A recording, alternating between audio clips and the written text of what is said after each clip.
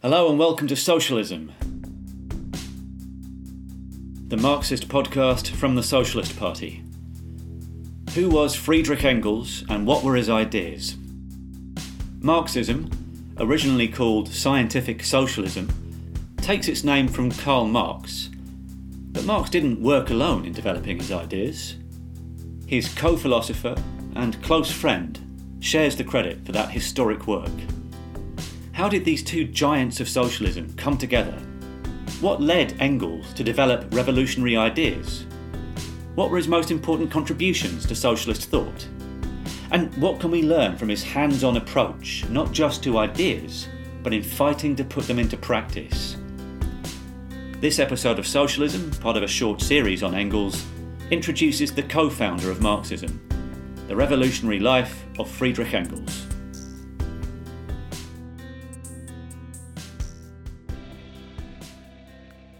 Listeners, we know you come to Socialism, the podcast, because you want to hear about ideas which can change the world. And we're going to give you some more of those ideas just now with this episode on the revolutionary life and ideas of Friedrich Engels. But first, let's have a little talk about ideas and how you can hear more about them.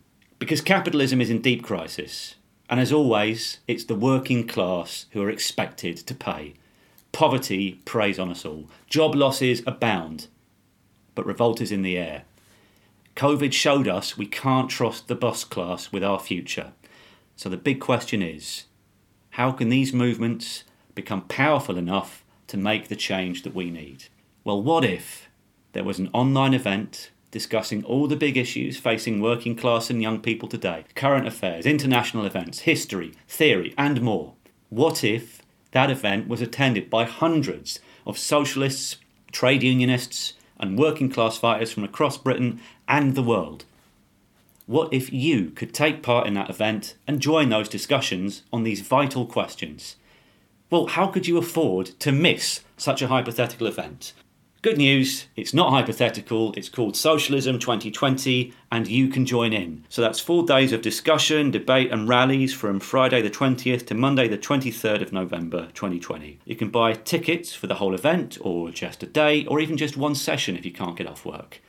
Pricing is variable so you can come even if you've been cut back or laid off, and you can read all about it and book your tickets at socialism2020.net. So come, hear more about our ideas, with plenty of opportunities to ask questions and have your own say. Come to Socialism 2020. Visit socialism2020.net now. So this month, on the 20th of November, is the bicentenary of the birth of Friedrich Engels, the great revolutionary leader and theoretician. And here to introduce us to a short series we're running on some of Engels' most important contributions to Marxist thinking is Lenny Shale from the Socialist Party National Committee. Hello, Lenny. Hi, James. How you doing, mate? I'm pretty good, thanks. How are you? Good. Good. And we're going to start off with an overview of Engels' life. So, Lenny, let's start by asking, who was Friedrich Engels? Well, Friedrich Engels, he was a German man who was born, 200 years ago. So 1820? Yeah, 1820 on 20th of November, who is often associated, even regarded amongst, not even socialists, he's often associated with Karl Marx, who's often renowned as one of the greatest theoreticians, greatest philosophers in history, really. He's often associated as his almost sidekick, his assistant or a collaborator. And he was a collaborator. But Engels was a modest man and probably downplayed his own role, really, in his work alongside Marx in building some of the building blocks for the type of socialism that we know of today. And he was really a revolutionary thinker in his approach to what the working class was, the importance of the working class, but more than that, delving deep into the science of socialism, what we now know as Marxism, which carries Marx's name, but Engels played a massive role in that. But he wasn't just a philosopher, a theoretician, or a journalist, which he's often called, he's a fantastic journalist, but he was more than that. He was a class fighter. He placed himself at the standpoint of working people in that time.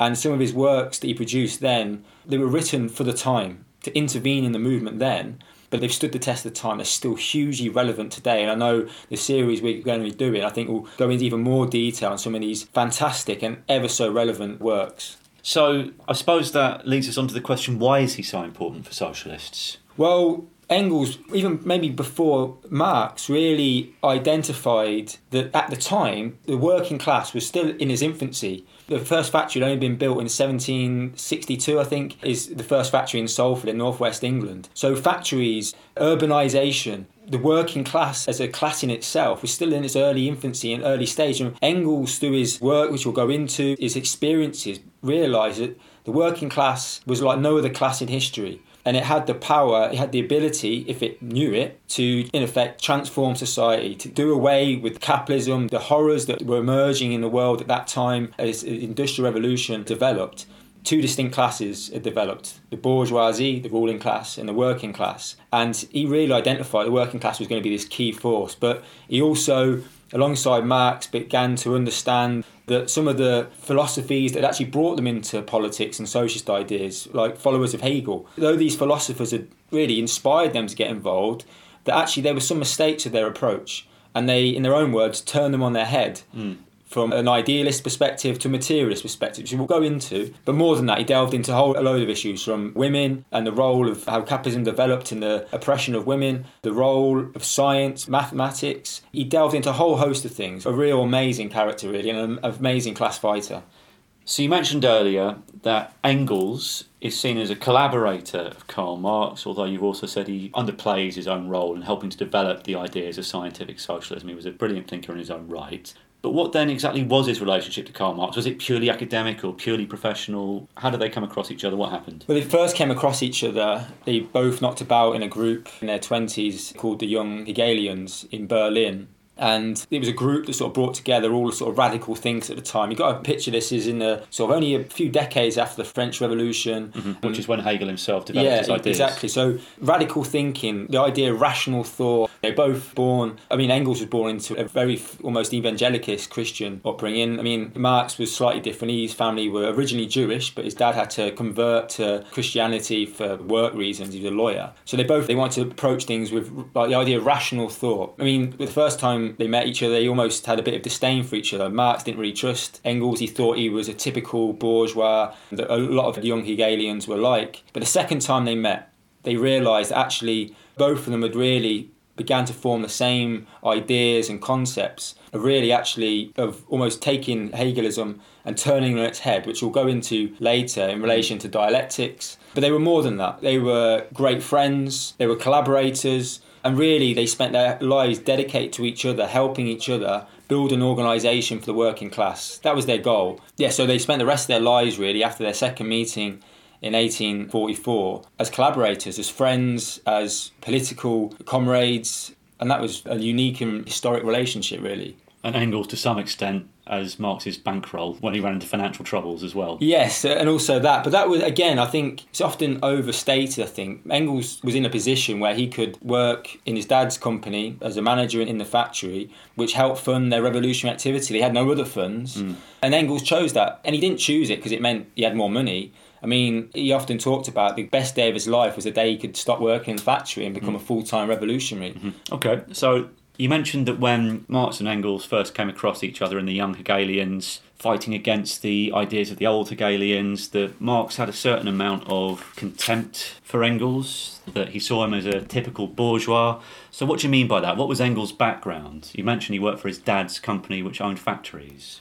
Yeah, so, Engels was born in an area of northwest Germany called Wuppertal. Well, it's now called Wuppertal. It's often towns and that sort of join up. And his family were very wealthy. They were strict Christians. They owned cotton mills, both in Germany, but also in Salford, just outside Manchester. And, even as a teenager, he rejected what he saw as oppressive religion. He rejected the sort of bourgeois lifestyle he was being groomed into.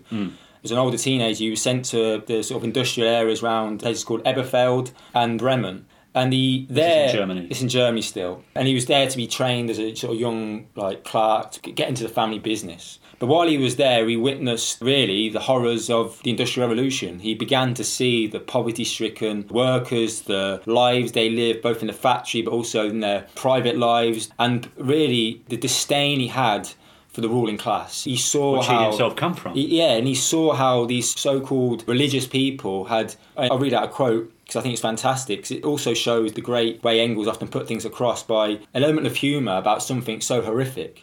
This is just one of his early, he's almost 19 years old at this point. He talks about the conditions. He says, terrible poverty prevails among the lower classes, particularly the factory workers in Wuppertal. Syphilis and lung diseases are so widespread as to be barely credible. In Eberfeld alone, out of 2,500 children of school age, 1,200 are deprived of education and grow up in the factories, merely so that the manufacturer need not pay the adults, whose place they take, twice the wage he pays a child. But the wealthy manufacturers have a flexible conscience, and causing the death of one child, more or one less, does not doom a pietist's soul to hell, especially if he goes to church twice every Sunday. And I think there he sums up that on the one hand you have these people that claim to be religious, caring, and then quite happy to allow children to be killed in their factories. And I think it's horrific, really. But that's what began to radicalise this young Engels. So it's this hypocrisy and the experience of the actual conditions of the working class. Yeah, exactly. And later on, he had to serve military service. This is before what we know as Germany today, in the Kingdom of Prussia. And so he's sent to do his military service in Berlin. This is where he began to knock about with this group we talked about a minute ago, young Hegelians. And so was Karl Marx. So they never actually met at this point. They didn't meet actually until 1842. But they knew each other in the same circles. Engels was writing almost reports of what we were seeing in this area. And Marx was sort of editor of a newspaper that these young radicals had began to produce in. So that was the Neue Rheinische Zeitung, the New Rhenish Times. That one, yes. And actually, Marx, at this point, still thought Engels was this sort of young petty bourgeois, that he might be a good journalist, but really he wasn't seeing what the real processes that were taking place that Marx was beginning to see. But Marx was later proven wrong, really, and admitted quite admittedly that the second time he met Engels. And this was after he'd read Engels' first book, wasn't it, I think? Yes, his first book, The Condition of the Working Class in England. Right, so hang on. How the hell did he end up in England? Well, as I mentioned earlier, Engels' father owned the factory in Salford, was joint owner of a company there. And so when Engels was in his early 20s, he was sent over to work in the factory as a clerk. Obviously, he worked first of all as a clerk, later on as a manager in this factory, but every minute of every day he could, when he wasn't at work, Engels threw himself into the world around him, not the bourgeois, upper-class world he was meant to live in. He spent all of his time in the poorest areas of Salford at this point, and it's quite hard, I think, to describe just how the slums, the squalor. I mean, read Engels' book, and I know we're going to have a podcast specifically on this publication. And I think it's worth maybe. He's 24 when he published this book, and I still This even is in 1845. 1845. Originally, it was a collection of all the articles he'd produced. So it was published when he was 25. And even today, you read it, and it's horrific. We'll go on to later. Many of the conditions are probably still in existence today. So this is interesting because often Marxism in general, but also specifically that work, The Condition of the Working Class in England, is dismissed by opponents of socialism as, that was all very well for 19th century factory conditions, but it doesn't apply anymore. But you think it does? Yeah, I think it does. You go to parts of Southeast Asia, the garment factories, parts of South America. Who knows what some of the conditions going on in China. And there are still sweatshops in Leicester and the Midlands of exactly England. What we've seen with the COVID crisis, how it's exposed the conditions. Many poor people often work illegally for legal wages. This is what Engels saw when he arrived in Salford and Manchester. But again, I touched on earlier that often he's called a journalist. And I think it's almost offensive to call him that because he didn't go as an observer to report for the sake of it. He did it to see what was going on. Again, as I said earlier, the working class was in infancy. This urbanisation, the bringing together of all these people from all different parts of the country, many of them were Irish in Manchester, and living in absolutely horrific conditions. But Engels went there to see what was going on, to experience firsthand what was going on, but also to understand and develop a message and a programme to take from it, because he wanted to change society. Okay. I think it's important because this sums up Engels' approach. He didn't go as an observer from the outside, he went in to be with those people. And it sums it up by this. He said, look, I wanted more than a mere abstract knowledge of my subject. I wanted to see you in your own homes, to observe you in your everyday life, to chat with you on your condition and grievances, to witness your struggles against the social and political power of your oppressors.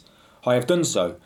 I forsake the company and the dinner parties, the port wine and champagne of the middle classes, and devoted my leisure hours almost exclusively to the intercourse with the plain working men. I am both glad and proud of having done so.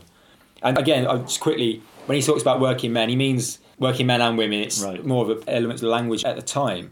And he did that. And this is the preface, once he'd published it, it's a declaration to the working classes of Great Britain. He really wanted to show his appreciation that they'd helped him understand what the working class was and its potential power. And just to throw in, I mean, he was helped along the way by a woman he met while he was doing these sort of investigations, by a woman called Mary Burns, an Irish labourer in one of his father's factories, actually, who was a fiery character, had helped lead some of the protests in her own dad's factory. And Engels was inspired by her, and they became life partners. They never married, but Engels rejected not just the lifestyle, he rejected all the norms of the bourgeois lifestyle was meant to provide and he was meant to live by. So he lived with Mary for the rest of his life. They were comrades, collaborators. She helped out with a lot of his work, and he learnt so much from her, and she helped introduce him into the working class of Manchester and Salford. All right, so that's what he got up to when he was sent to the northwest of England, to Salford and Manchester, to work as a manager in his father's factories. You've talked a little bit about the effect that experience had on him. Is there anything more you'd like to say on that? Well, not only did it inspire him to dedicate even more so of his life to the struggle for the proletariat, for the working class, he was seeing these horrendous conditions, but his time in Germany, his time in Manchester, mixed with his... He was a theoretician. He was an extremely clever person who had read a lot of Hegel's stuff. It's in the aftermath of the French Revolution. There's all these sort of writers, and many of them were idealists. And when we say idealist thinkers, we're talking about people that, like Hegel himself, although he talked about dialectics, not to go into loads of detail about this, and we've got a really good podcast about it. Yeah, the one on socialism, utopian and scientific. Exactly, it is a really good podcast. But Hegel brought about this concept, or I suppose he found the dialectic. And dialectic, simply, I think, is the best way to look at it. It's a way of looking at things from an all-sided manner. That it's almost everything has contradictions. Things are good and bad, not just good or bad.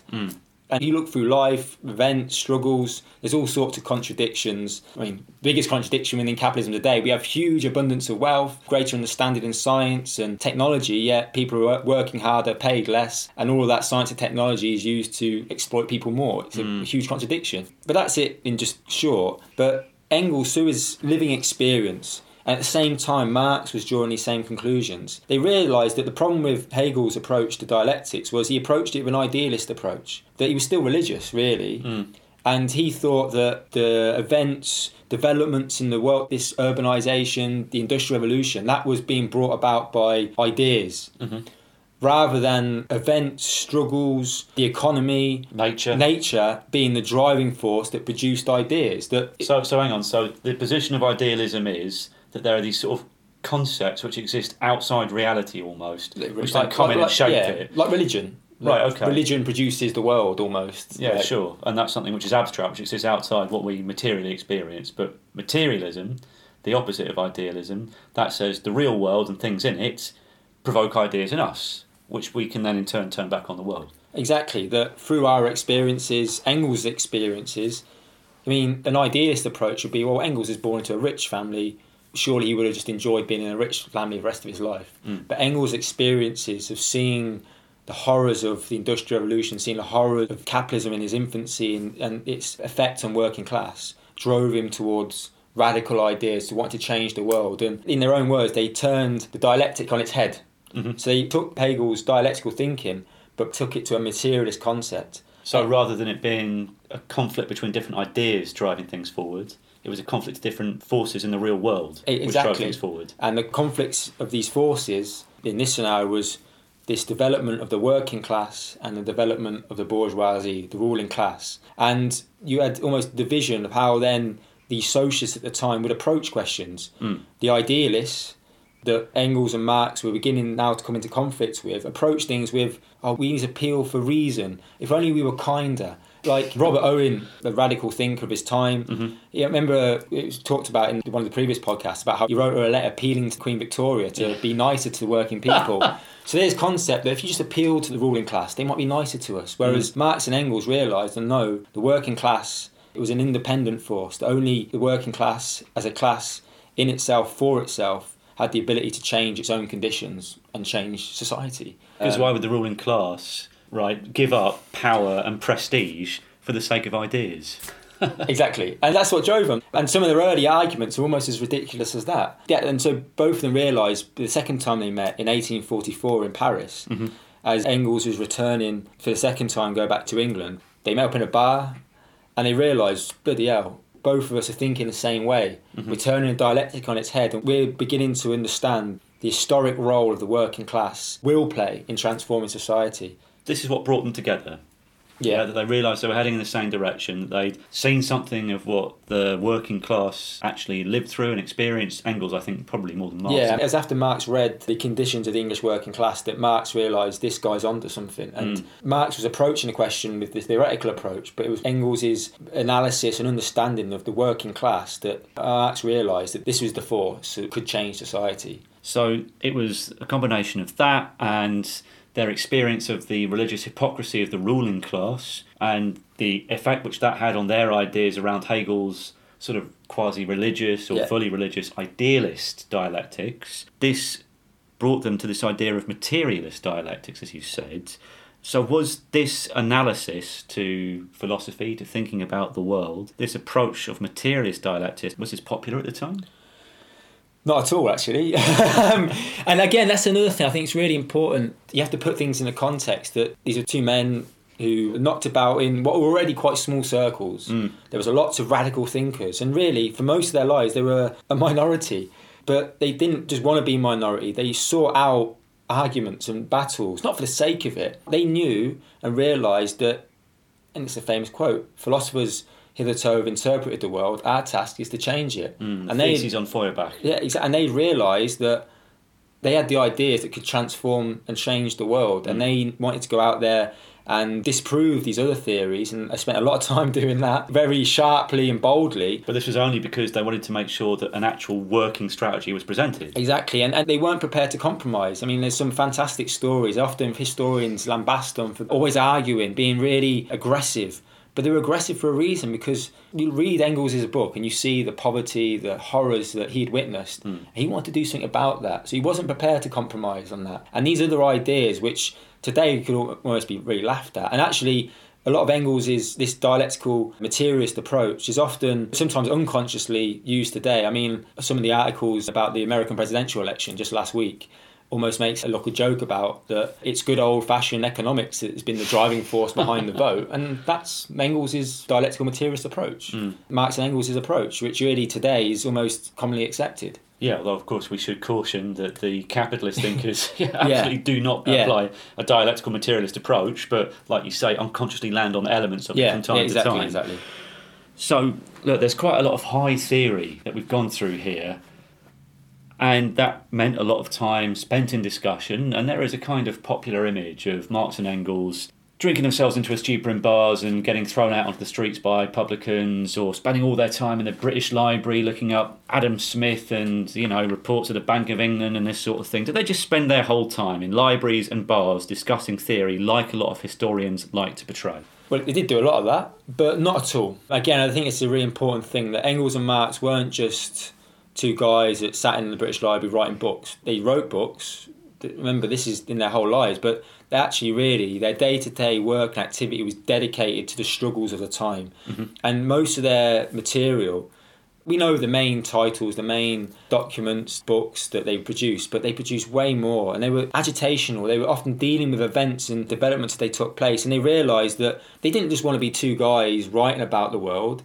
They wanted to build an organisation around them. They set about themselves that task. They threw themselves in any way to try and build a movement, an organisation, a party for the working class. And they dedicated their lives to that fundamentally. Most of their life was dedicated to building an organisation for the working class. And so for a lot of the 1840s, after their second meeting where they realised they got along like a house on fire, both politically and socially, they spent most of their 1840s both honing their understanding of what was taking place. I mean, Marx at this point wrote The Holy Family, some other sort of quite held up documents and books at the time which Engels assisted in. But they also threw themselves in to try and build an organisation around them, a revolutionary party, and they knocked about with certain communist groups in Germany and also a group called the League of the Just, which was a sort of... That was in England? Yeah, in England. And it had members in parts of Europe, and was really, it come from that sort of semi-Christian idealist background, that wanted to just appeal to reason, kindness and justice. And actually, Marx and Engels joined it to try and win some of the good layers that might have illusions within it at the time, and win people to the idea that we need to get organised. And that, again, it's another thing, because they were prepared to argue their case. They never hid from debate, and they didn't have a sort of approach of I know best. They wanted to win people to their ideas fundamentally. To convince them and help develop their political understanding rather than just telling them what to do. Exactly. And I think you see that with Engels' approach in Mansfield and Manchester. They never had a top-down approach. They wanted to bring people with them along their struggle. And in 1847, you saw the creation of the Communist League, in effect forcing the League of the Just to change its name, and one of the communist groups in Germany had joined as well, and where they began to take on a course away from the idealism of its past and towards a materialist approach. I mean, it's a simple thing, but one of the first things they did was change the motto from all men are equal, because Engels made the point, well, all men aren't equal, because there's proletarians and there's bourgeois. Yeah. And so their motto became working men of all countries unite. And again, it means men and women in the language of its time. So they changed the motto, and they wanted to help it become a revolutionary organisation. And again, it wasn't just an organisation just sat and talked about. At its second Congress in November-December 1847, which actually took place just off Soho in London, it's all bar one now, actually, pub. If you ever want to go down there, it's a good place to go and check out, purely for political reasons, of course. Marx and Engels were set the task to form a document, like a list of guidelines, a manifesto for this league, which would become the Communist Manifesto that we know today. So they were tasked with writing a manifesto for this new Communist League. Yeah, and so they went away. And again, the Communist Manifesto, I think, is one of the most widely read, known books, documents in the world. It's historic. It stood the test of time as well. You read it, and who can't be enthralled by the way of writing, the topics they touch on, and how it inspires the idea of fighting for a better world. But it was a document, really, it was written for its time. It was written to help the socialists who were moved away from the idealism of the past. Well, more of them were moving away, to intervene in the struggles at the time. So when you say it was made for its time, you don't mean that it's out of date. You mean rather that it was a practical document, a guide to action. Yeah, I mean, it's more because of how they understood the processes taking place that it stood the test of time. But Marx and Engels didn't write it thinking, oh, I hope this is going to be good in 200 years' time. They wrote it. They want it to be good now. Yeah, it wanted to be good now. It was about helping intervene in the struggles taking place and guide a successful revolution. Exactly. They didn't want to wait. They understood that capitalism is infancy, but this working class, it needed to have a set of ideas and a manifesto and a programme that was vital to arm the working class to change society. And the irony is, in 1848, when it was eventually published, the revolutionary wave just spread across Europe. Good timing. Yeah, it was fantastic timing. And again, it demonstrates that they realised that this was vital. And that's why they were so determined to help form the Communist League, despite its small forces at first, because they knew that these events were coming because of the processes that were taking place. So the Communist Manifesto comes out at this very opportune time, and that's not a mistake, by the way. No. Of course, Marx and Engels would have been watching events and they would have understood that there was something in the air there, that they needed to try and pull these forces together at this moment in history, as well as for the longer haul. And the Communist Manifesto, by the way, for those of you who haven't read it, as well as being a fantastic document for intervening in struggle in the 19th century, the ideas which it explains, the incredible density of ideas, and they're so clear. And actually, the more that you come to understand about Marxism, the more that you see how complex it is, this short document, which just brings up all these basic ideas. It's an absolutely brilliant text, which is a must-read for any socialist and something to go back to again and again. But having written this manifesto for the Communist League, revolutions break out, like you say, all across Europe in 1848. Now, did Marx and Engels just sit back and go, we'll leave things to it? What did they do? Again, it's another thing so often forgotten. As soon as this kicked off, they went back to Germany because it was a revolutionary wave. I mean, large parts of Europe still hadn't really gone through a bourgeois revolution, a capitalist revolution, in the sense that feudal landlords, the old monarchies still controlled. Germany was, I can't remember the exact figure, but many different small states with different kings and princes. And really, this revolutionary wave, it was really led by a section of almost like the liberal emerging capitalist class. They were fighting for democratic demands, really, for the ideas of like parliamentary democracy, removal of the monarchy, against this old feudal backward order, and they threw themselves in it. Now, and also, of course, for the removing of all these internal barriers within what became Germany, so they could have a bigger market to sell their goods and exploit labour. Exactly, yeah. And so that was their limitations. And the Marx and Engels realised this, but they nevertheless And again, this is important for socialists today, but we throw ourselves into movements that aren't sometimes purely socialist, but they're still a step forward for working people. So Marx and Engels tactically and critically supported these revolutionary movements. They went to Cologne, they set up a newspaper, again, because they wanted to get their ideas out there, and it was called Organ for Democracy, to fight against the monarchist forces, like the Prussian monarchy. But though they fought alongside these sort of liberal bourgeois types, they didn't hide back their criticisms of them. They were massively critical. They never stopped criticising their disdain, their distrust, and making it clear these people would eventually sell out the peasantry and these beginnings of the working class, the masses, if you like, had thrown themselves into this revolutionary wave. And again, though they helped form this paper, it helped, I mean, some of it's on the internet, is just article after article. They're writing daily on the events taking place in different parts of Germany. And Engels himself threw himself not just in reporting or corresponding or writing about the events. He fought on the front line, commanded troops. I mean, he had a nickname after called the General. I mean, he used his experience in doing military service to be a fearsome fighter. But again, though he fought on the front line alongside some of who he'd be happily criticising, he didn't stop his criticisms. These, in his eyes, bourgeois forces that... Although presumably most of the capitalist forces were not actually on the front line. No, exactly. And so he had this disdain that they were too quick to compromise with the monarchists, and that would eventually, it led to the defeat of this revolutionary wave. I think it's a funny story, but I think just to show how much he demonstrated his disdain and hatred to these bourgeois people that were at the head of the movement, that at one point he was actually arrested by the revolutionary insurgents because they were like, how can this guy be fighting with us if he hates us so much? So they actually arrested him, and eventually... This was the capitalist leadership of the movement, not the actual ranks. No.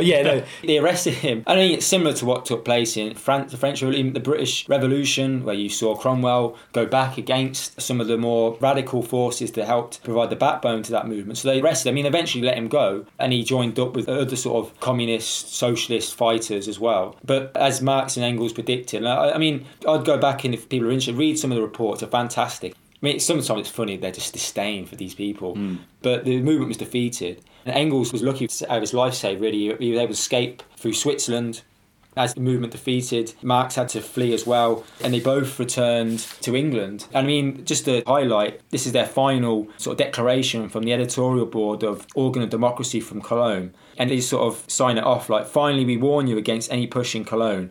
In a military situation, obtaining Cologne, you'll be irretrievably lost. You have seen in Eberfeld that the bourgeoisie sends the workers into the fire and betrays them afterwards in the most infamous way. A state of siege in Cologne would demoralise the entire Rhine province. The Prussians will be frustrated by your calmness. In bidding you farewell, the editors of... Do you want to pronounce that? Yeah, Neue Rheinische Zeitung. Thank you for the sympathy you have shown us. Their last word everywhere, and always will be, emancipation of the working class. So this is interesting, because you said, Marx and Engels here were fighting alongside the capitalist class, which at this time in history was a revolutionary class. Today, it's an out-and-out reactionary class. And today, we would absolutely oppose fighting alongside capitalists in that way. So that's an important difference, isn't it? Because, of course, this is a time in the 19th century before capitalism has established itself as the dominant global system. That only happens once. Exactly, yeah. But even then, even when they were fighting to wipe out feudalism, which in this day and age remnants still exist, but it's been subordinated to this global capitalist system, even then they were completely, just 100% opposed, really, to the capitalists and the regime that they were about to bring in, but supported it to wipe out feudalism, but said to the working class, these people, don't trust them. It seems like an incredible position to take. And that's the beauty of dialectics, really, because they understood that things have a dual character. There is a contradiction in things. And Marx and Engels, despite their disdain for capitalism, they still understood that for a period in history, capitalism was a revolutionary force. It had helped bring society from the backwardness, the horrors of feudalism, and for its time was a progressive force. Even today, look, we see some of the benefits of that. But it's not to say that we then support the processes that brought it into, the horrors of slavery or the horrors of the Industrial Revolution, but they recognised the role it played.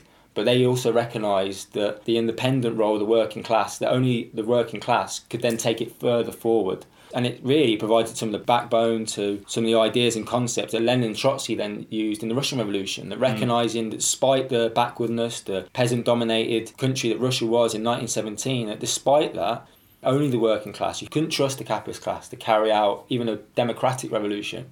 Only the working class could. And that's what they were fighting for in 1848. So Lenin and Trotsky in the Russian Revolution said to the workers, the capitalists are going to sell you out, therefore don't stop, carry on, keep going. And in 1848, Marx and Engels were saying the same thing to a much smaller, much weaker working exactly. class. And really, it'd be fantastic to hear what they thought at the time, whether they thought it could have been successful. But despite that, and they were a small minority, but they still thought it was important, because even by getting involved, they could win people over. And again, I don't want to spend too long on it, but again, just to show that these two guys weren't just theoreticians.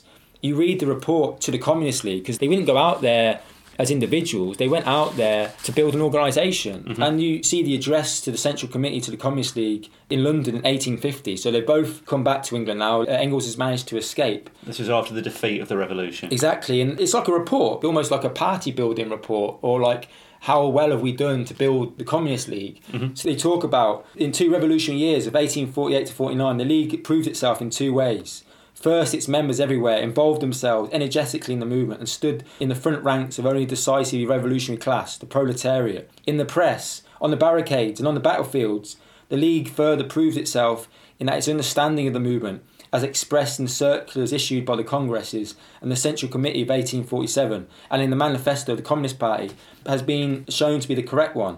And they go on, they talk about some of the gains they made, some of the losses. These are dealing with the practicalities of building a revolutionary force and using any opportunity to put their programme out there. And that's what they did. They weren't just these sort of drunken idiots that got drunk and wrote about theory and that. They were fighters, and they threw themselves at any movement possible to do that. Some of the academics who base themselves, or so they think, on the ideas of Marx and Engels, who really just want to sit in pubs and libraries, ought to take note. Exactly. So Engels is back in England. What did he and Marx get up to then? Well, clearly his movements ebb and flow, and the period after Engels was forced really to go back to work in his father's factory, became a manager in that factory. And again, I think often historians like to portray how Engels is a factory owner. He wasn't a factory owner, he worked as a manager in his father's firm. And it's worth making a point, I think I might mention earlier, he hated every day and every minute of it. He wanted to be a full-time revolutionary, but he had great admiration for Karl Marx. As I said before, he often downplayed his own role, probably didn't think of himself enough really as the amazing theoretician and thinker he was. So he actually worked for another 20 years until 1869 in his father's factory, funding both his own life and funding Marx and Marx's family as well, because he had that trust. He had that both as a friend but also a comrade. It was down to him to finance the work that him and Marx were doing. And in that 20 years, again, they didn't just go back to the libraries and the bars. They did a lot of that. I mean, in that time, Marx produced Capital Volume 1, which I think Engels summed up as long as capitalists and workers have existed in the world, no single book that could have had such importance for workers has appeared. And that was produced in 1867, and really it was down to Engels' funding of Marx to be able to spend the time delving into the British Library, really getting to grips with capitalism and everything about it. So they continue to collaborate theoretically, developing and honing further these ideas and concepts that they'd sort of began to grapple with earlier. But again, it didn't stop their struggle to build a party. They spent the rest of their lives trying to build an independent working class party in Britain, in other parts of Europe as well. In 1864, they helped build the International Working Men's Association, which is what we know as the first international. So that was a world revolutionary party. Exactly, yeah. So they fought to bring that together. Now that included all sorts of ends. It included anarchists that were gathered around a guy called Bakunin, probably included some idealists, but they still wanted to win people over. They were prepared to bring the best fighters together to win them over. And again, I think it's worth making a point, despite their desire and determination to build a party for the working class, they were also determined to make sure it had to have the correct programme. The programme was key. And there couldn't be any compromises on analysis, understanding, ideas and programme. And it meant they had a lot of collisions with Bakunin. In 1871, you had the Paris Commune, and they did loads of work in Britain. This was a revolutionary insurrection in Paris. Exactly, a historic event, loads of lessons for socialists and Marxists. And Marx and Engels commented from afar. They helped build support from abroad, and actually even afterwards they helped the fleeing communards give them asylum in London. They helped support that. But in the sort of aftermath of that, there was big collisions with the anarchists over the role of the state and really issues that had always been there. I mean, Engels calls them anti-authoritarians in a lot of his writings, who had no grasp of the role of the state and the role of what a worker state would be, and really a process of organisation. He called them sort of petty bourgeois. Because again, unlike Engels and Marx, they didn't understand the independent role of the working class, the role, how the capitalist state operates and is used, and also the role of trade unions and other stuff. Some of his writings on that are fantastic. Yeah, in fact, Engels, I remember at one point, derides the anarchists by saying, have these gentlemen ever seen a revolution? It is the most authoritarian thing imaginable, which of course doesn't mean what the right-wing detractors of socialism imagine. It doesn't mean some kind of individual totalitarian dictatorship. What it means is a forceful abolition of the old order, in particular the organised violence of the old order, the capitalist state, which means that you have to organise self-defence. Yeah. I mean, that quote you just raised, I think it's fantastic because it has so many lessons. You could see how Lenin and Trotsky realised that in 1917. You need to defend the revolution. And even for the lessons for today, we see how the role of the capitalist state, and Engels sort of sums it up in the quote you just raised. Sadly, it ended up in the breakdown of the First International in 1876, but they didn't stop them. They just realised, look, this organisation's just, there's no point in it anymore, because if Bakunin's, despite the experience of the Paris Commune, if he still thinks all this, we've got to start again. And they were prepared to do that. They were prepared to walk out organisations. For them, programme was still key. Theory, programme, method were key to them. And only through that could they build a genuine party for the working class, and they dedicated their lives to that. And, they'd seen a couple of major failed revolutionary movements. How can you live through that and not think, well, we've got to get the ideas and the policies correct? Yeah, exactly. But again, it didn't stop them. They helped build really some of the predecessor organisations that went on to form the Labour Party. And in particular in Germany, Engels really helped nurture the early development of the German Social Democratic Party that went from a tiny organisation to a party that by the turn of the century had a huge number of MPs, deputies in the German parliament, a huge base amongst the huge German working class. And so they still dedicated their lives to that. And Engels helped as well the development of the Second International as well. So this is how he spent a lot of the later part of his life, wasn't it? Attempting to build a new mass party of socialist revolution worldwide, the Second International. Yeah, exactly. They saw that was still, despite their work on theory, despite honing their understanding, despite, and I'll mention it later on about their spending the time to produce more works and books, they still dedicated themselves to the struggle of organising the working class. They wrote lots on the role of the trade unions. It's a small quote, but I think it's fantastic. I think it provides inspiration for people in Britain today about the struggles for working people. He says, look, the unions are unexcelled. In them is developed the peculiar courage of the English. It is said on the continent that the English, and especially the working men, are cowardly, that they cannot carry out a revolution because, unlike the French, they do not riot at intervals because they apparently accept the bourgeois regime so quietly. This is a complete mistake. The English working men are second to none in courage. They are quite restless as the French, but they fight differently.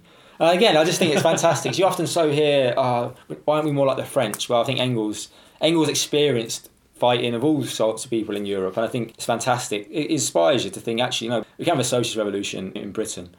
Yeah, and in fact we have other episodes looking at the revolutionary history of Britain's working class. So Peterloo, for example, we've got one planned possibly later this year on the Chartist movement, which included revolutionary insurrections in Britain. We've got a podcast episode on the revolutionary upheavals in Britain after the First World War, and also one on the 1926 general strike, which almost brought down the government. So there's plenty of history, both before and after Engels and Marx were thinking about these things, to demonstrate that Britain's working class is and can be revolutionary. Now, you've mentioned a whole number of times, and it's a recurrent theme for the Committee for a Workers' International and for the Socialist Party, the independent role of the working class, the need for a working class party, and so on. And this report to the Communist League in 1850, where Marx and Engels explain that the working class, even in 1848, when it was these capitalist democratic revolutions take place, the working class was the only consistently revolutionary class. What does all this mean? Why is the working class the only consistently revolutionary class, even back then? Why does it have to have this independent role? Why does it need its own party? Again, I think it relates to the points you raised earlier, that Marx and Engels realised, as I think you raised, that the bourgeois would never give up their gains. They'd benefited from their own bourgeois capitalist revolutions. They had taken society forward, but only forward to a certain extent. That capitalism had so many contradictions that despite its huge leaps forward in understanding, in rational thinking, in technology, factories and so on. It was a fetter on its own development, that its exploitation of the working class produced its own gravediggers. And that's an interesting point, isn't it? Because in 1848, when the capitalists were actually vying for power against the old feudal aristocracy, was that what they were afraid of? Is that why they weren't consistently revolutionary? Exactly, because they feared the movement, the type of people that it would create that could eventually kick them out, change society, the working class. And so they ran into the arms of the monarchy, but even despite themselves, they ended up being in charge of the world capitalist system. And Marx and Engels understood, and they were first to understand that so the working class could not trust the bourgeois to give them anything, really, and it was down to the working class to fight. Any gain had to be fought for. Any gain, even under capitalism, had to be organised and struggled for, and ultimately to find the goal of socialism, you couldn't appeal to the capitalist class. They might grant series of reforms or throw us a few crumbs, but I think lots of our other podcasts touch on this. But only the working class as a force in itself could be trusted to fight for the sort of change that they wanted. But to do that, it couldn't just be like disorganised and hope of rebellion or hope of protest. Often Marx and Engels talked about objective factors, events, struggles, economic crisis being factors in emerging events, struggles, protests, strikes. But also there's a subjective factor that socialists could play a role in helping bring together, organise, educate, provide a programme to arm the working class to take on the capitalist class and fight for a socialist change in society. But to do that, it had to have its own party, its own political armour, if you like, and weapon to fight for this. So the later part of Engels' life wasn't purely devoted to practical tasks of building. Those are not independent and separate from theoretical questions, which he'd worked on his whole life as well. So alongside building the Second International, in particular the Social Democratic Party in Germany, were there other big ideas or key texts or works which he produced in this time or that he collaborated with Marx on? Well, happily for Engels, as I mentioned earlier, he was able to sort of retire from factory work in 1869. He was able to then carry on funding his work and Marx's work. And again, he just sort of carried on, we mentioned earlier, the work he did in formation of the Second International, commenting on events and struggles taking place. But he also really brought together and honed and went even further in his understanding and writings on what often is labelled Marxism, but scientific socialism, going further into materialist understanding and analysis. In 1878, he produced a masterpiece really called Anti-Dühring, which has really sort of delved into how dialectics, mathematics and its relation to sort of natural phenomena and natural developments in humanity. And in 1880... And this was a response, wasn't it, by the way, Anti-Dühring, to a kind of German professor who thought, all this Marxism, it's all, it's a bit too working class, it's a bit too messy for me. I've got this lovely idea about how we can do it much more simply. Yeah, and that's the beauty of Marx and Engels, that despite, I've spent most of the podcast trying to demonstrate how they were class fighters through them, they were also prepared to have it out with any sort of professor or theoretician that dared challenge really their ideas and their... If there was a risk, it would infect the working class movement and send it down the wrong path. Exactly, I think that's really important because they understood that, particularly in this time, that ideas were crucial. It was important. But again, I think they also realised it was important not just then, and even more important now. You read some of these key texts and they're so relevant even today in terms of what's going on. And later on, 3 of the chapters from Anti-Dühring were sort of reworded, made more accessible, put together into Socialism, Utopian and Scientific, which I know we've had a podcast on, which again is a fantastic insight into Marx's dialectics, materialist, and just really, it's quite an easy read really, I think, and people should try and read it. Well, it's big ideas, but it's a very clear introduction to those big ideas. It takes a bit of time. Yeah, exactly. But it's not long. No, exactly. And he didn't just delve into theoretical stuff. In 1872, he wrote a book, a small document called The Housing Question, which really dealing with some of the questions we have today about, do socialists fight for just reforms or do we fight for a complete change in how we approach social questions? And it's in an argument really with a guy called Proudhon, again an idealist thinker of the time. Well, sort of the father of anarchism, wasn't he? Yeah. Quite important. Marx did take some ideas from Proudhon when he was younger, but then rejected a lot of what Proudhon later came out with as well. Yeah, exactly. I think they learned the best bits and then took them and applied a dialectical approach, really. Yes, the housing question, which again I think you can have a podcast on. Look at the housing crisis we have in Britain, or around the world. Yeah. The question of how socialists approach housing, what do we fight for, what sort of world do we want to live in, how would we approach housing, the socialism, it's really important. And again, another one, a fantastic one, which again, it's hard to think that you wrote it in 1884, but the origin of the family, private property, And the state really laid out the basis of a Marxist explanation of women's oppression and how to fight it. And today is just as relevant as it is then. And again, you read it and you think, this guy was right in 1884 and he understands, and actually quite groundbreaking really, to write about actually how sexism, the oppression of women wasn't a natural thing.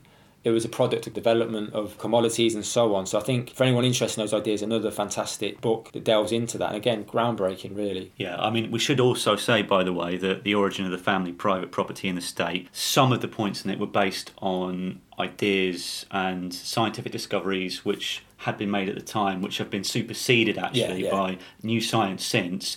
But the basic ideas which they're laying out still hold true, even if some of the specific points about some of the discoveries have subsequently been superseded. And I think that applies to a lot of Engels' stuff as well. I mean, so often he gets misquoted and quotes taken out of context.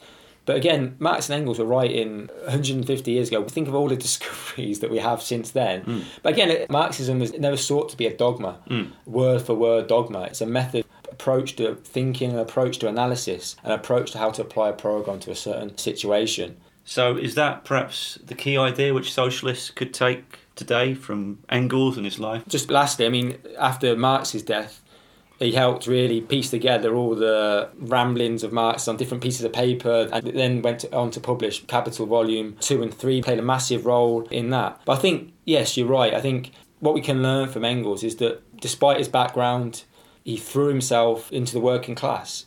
He didn't approach it from a top-down approach. We can learn a lot from how he approached working people, how he learned, observed, learned from them.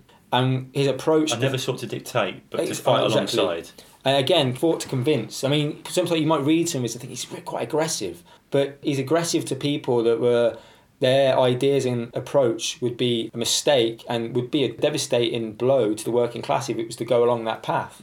He never took that to the working class, to people he wanted to convince. He was a very sort of gentle, humorous guy that really rejected all the privileges he could have so quite easily rested upon. An amazing character, amazing human being, an amazing Marxist, amazing socialist. We use the term Marxist. I think Engels would not be bothered one bit that Marx's name has become the term we all use.